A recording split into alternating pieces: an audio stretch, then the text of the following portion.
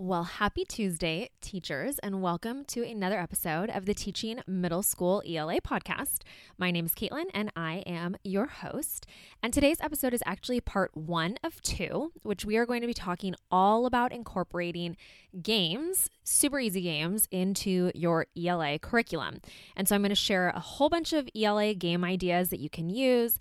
Maybe you've heard of some of them before, and so it'll just be a great reminder to just always have these kind of in your back pocket ready to go, because incorporating them into your existing curriculum is really easy, but it's also really fun for your students and gets them engaged in their learning. Okay, so let's go ahead and get started with part 1 of 2, talking all about games in ELA. Welcome to the Teaching Middle School ELA podcast, where it's all things reading and writing all the time. Game-changing lessons and fresh ideas, along with a dose of inspiration, are shared to help make your teaching life just a bit easier. And now your host from the blog EB Academics, Caitlin Mitchell.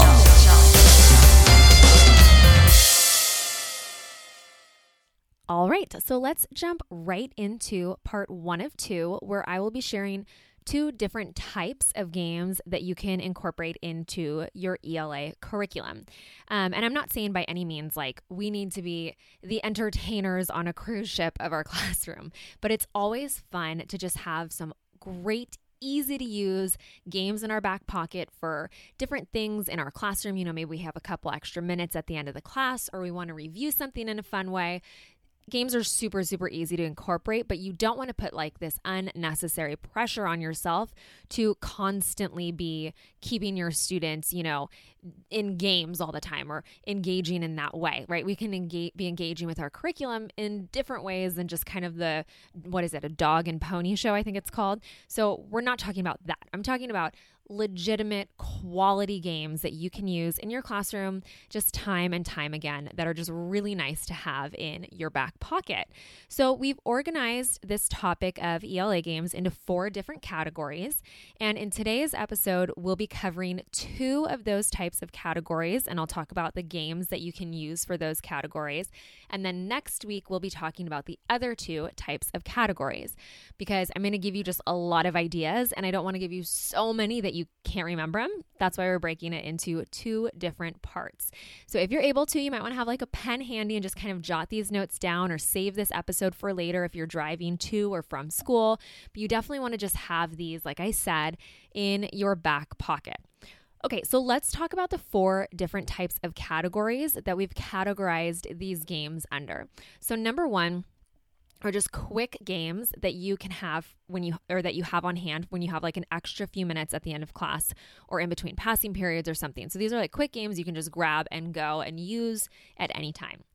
The second category are review games, which you may be familiar with, but we'll talk about some different ways to do that. The third category are popular games that can be turned into reading and writing games.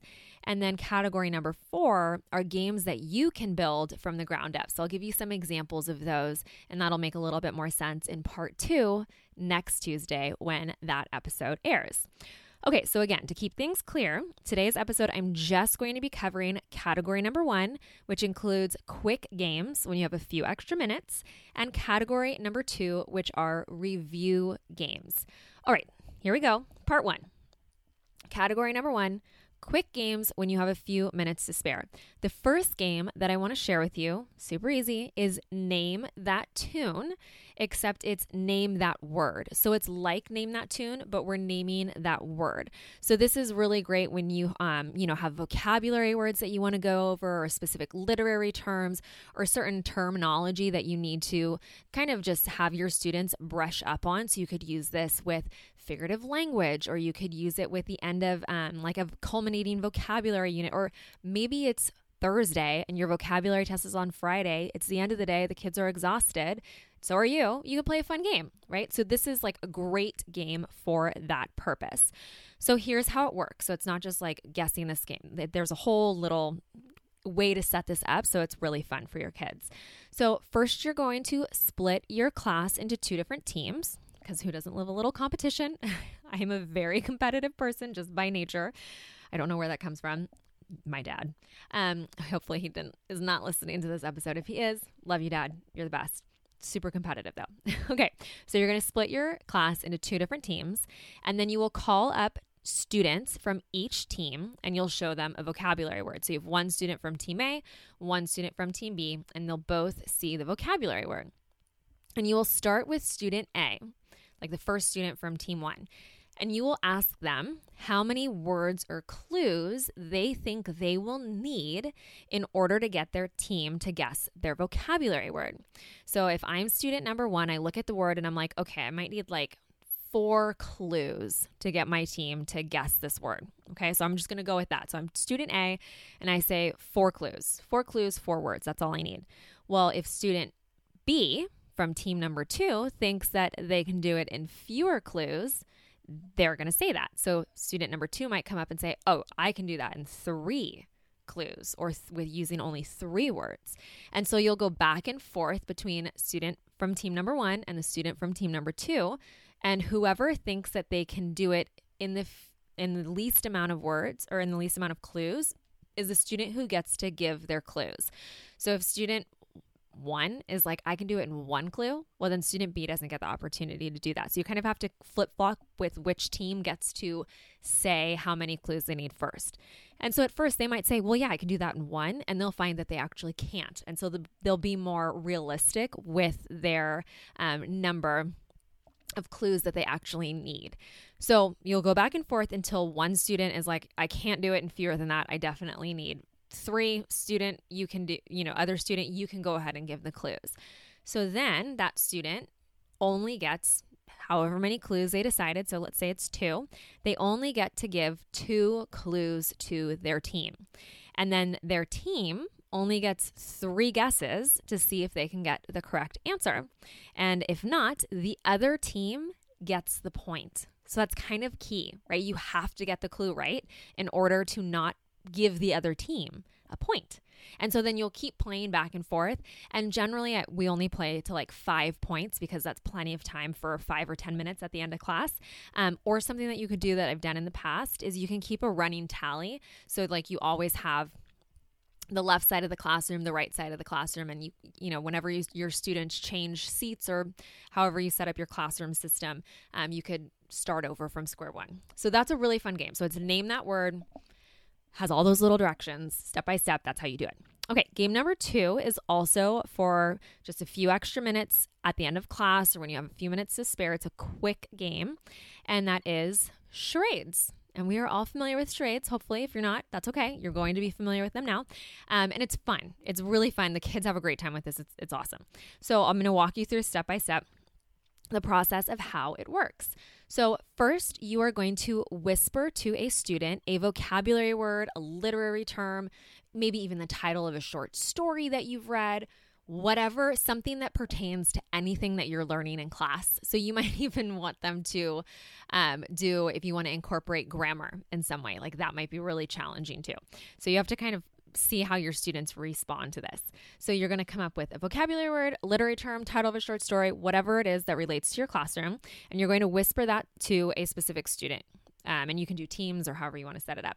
And it's actually more fun when you have 2 students do it simultaneously. So you give both students the word, and maybe they have teams, and then they act out their word in front of the class or in front of their teammates. So you have 2 students doing it at the same time. It's hysterical, and they love it, and it's really fun. So again, you can keep track of the points and play a round of charades whenever there's like a few extra minutes. Sometimes what I'll do is I might offer like an extra credit assignment for the team that wins, or an extra credit point for the team that wins, which in the reality of everything is, at least in the way my grading is 1 point was the equivalent of 0.0000001% of their grade. So it wasn't really a big deal. It was more that getting the extra credit point. But you have to do whatever is best for you and your students and, the population that you work with and how that works with your kids. Okay, so charades, give them a word, they act it out, the team guesses, super, super fun. And something that I would do that's actually really helpful that I've done in the past is I just had little like cutouts of my words. So any of our literary terms or vocabulary words, and I just put them in one of those little tin buckets from Target, and you can just pull them out for this charades game, and that's awesome. Okay, so those are the 2 quick, easy games when you have a couple minutes to spare. Game number 1, name that word. Game number 2, charades. All right, moving on to part 2 of our 4 different game categories. We're now going to talk about review games. So these are the types of games that you would use when, let's say, you're looking to review content with students to prepare them for a test, or you're at the end of a unit. Maybe you're even preparing them for their high school placement test if your students do that, or the state test, and you want to have some fun sort of review game. So you get the idea. The first game, and you've probably heard of this, and if you haven't yet, you're going to love it. It is called Kahoot. So go to Kahoot.com. So let me start over. Kahoot, Kahoot.com, and you can create free review games. They also have review games that are already made for you that you can choose from, that I've used some of those in the past. And something that's actually really cool is you can have your students create their own Kahoot review games at the end of a unit. And so you could put students in teams and they create their own games and then they challenge each other. There are really different fun ways to utilize this in your classroom. And once students are familiar with Kahoot, it's really easy for them to create a game and then play the game, etc. And it was actually, I have a cute story about this. So Jessica was talking about this as we were putting this episode together. And one of her 5th graders last year actually created a Kahoot game for a set of chapters after they'd finished reading in the Westing game. And so with like 2 minutes left in their class period, this little girl went up to Jessica and asked if the class could play. And it wasn't an assignment. She just took it upon herself to create the game. And there was just a little bit of time left. And she went and asked Jessica. And of course, Jessica was like, yes, you took the initiative. Super cute. So it's just fun. They get into it. They take ownership over it and they love it. So definitely check out Kahoot for review games if you haven't yet. Kahoot.com.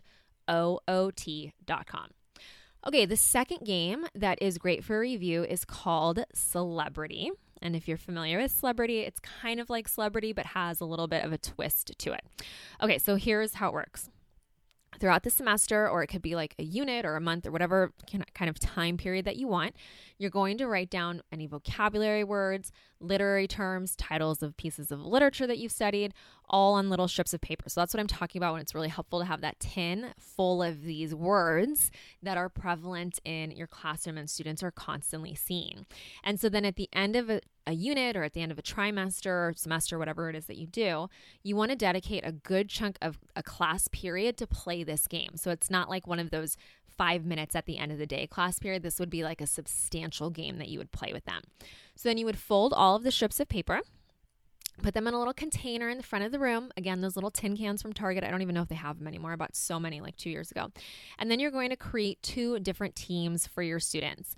So you'll start with team A, and one student will come forward and select a piece of paper from the little tin with the word or the concept on it. And that student has to get his or her team to guess what's on the paper using any description that they want, just not something that's on the paper, right? You can't say the word that's on the paper. And so once the team guesses, a new piece of paper is selected. And so this one student keeps giving clues and clues and clues and clues and clues.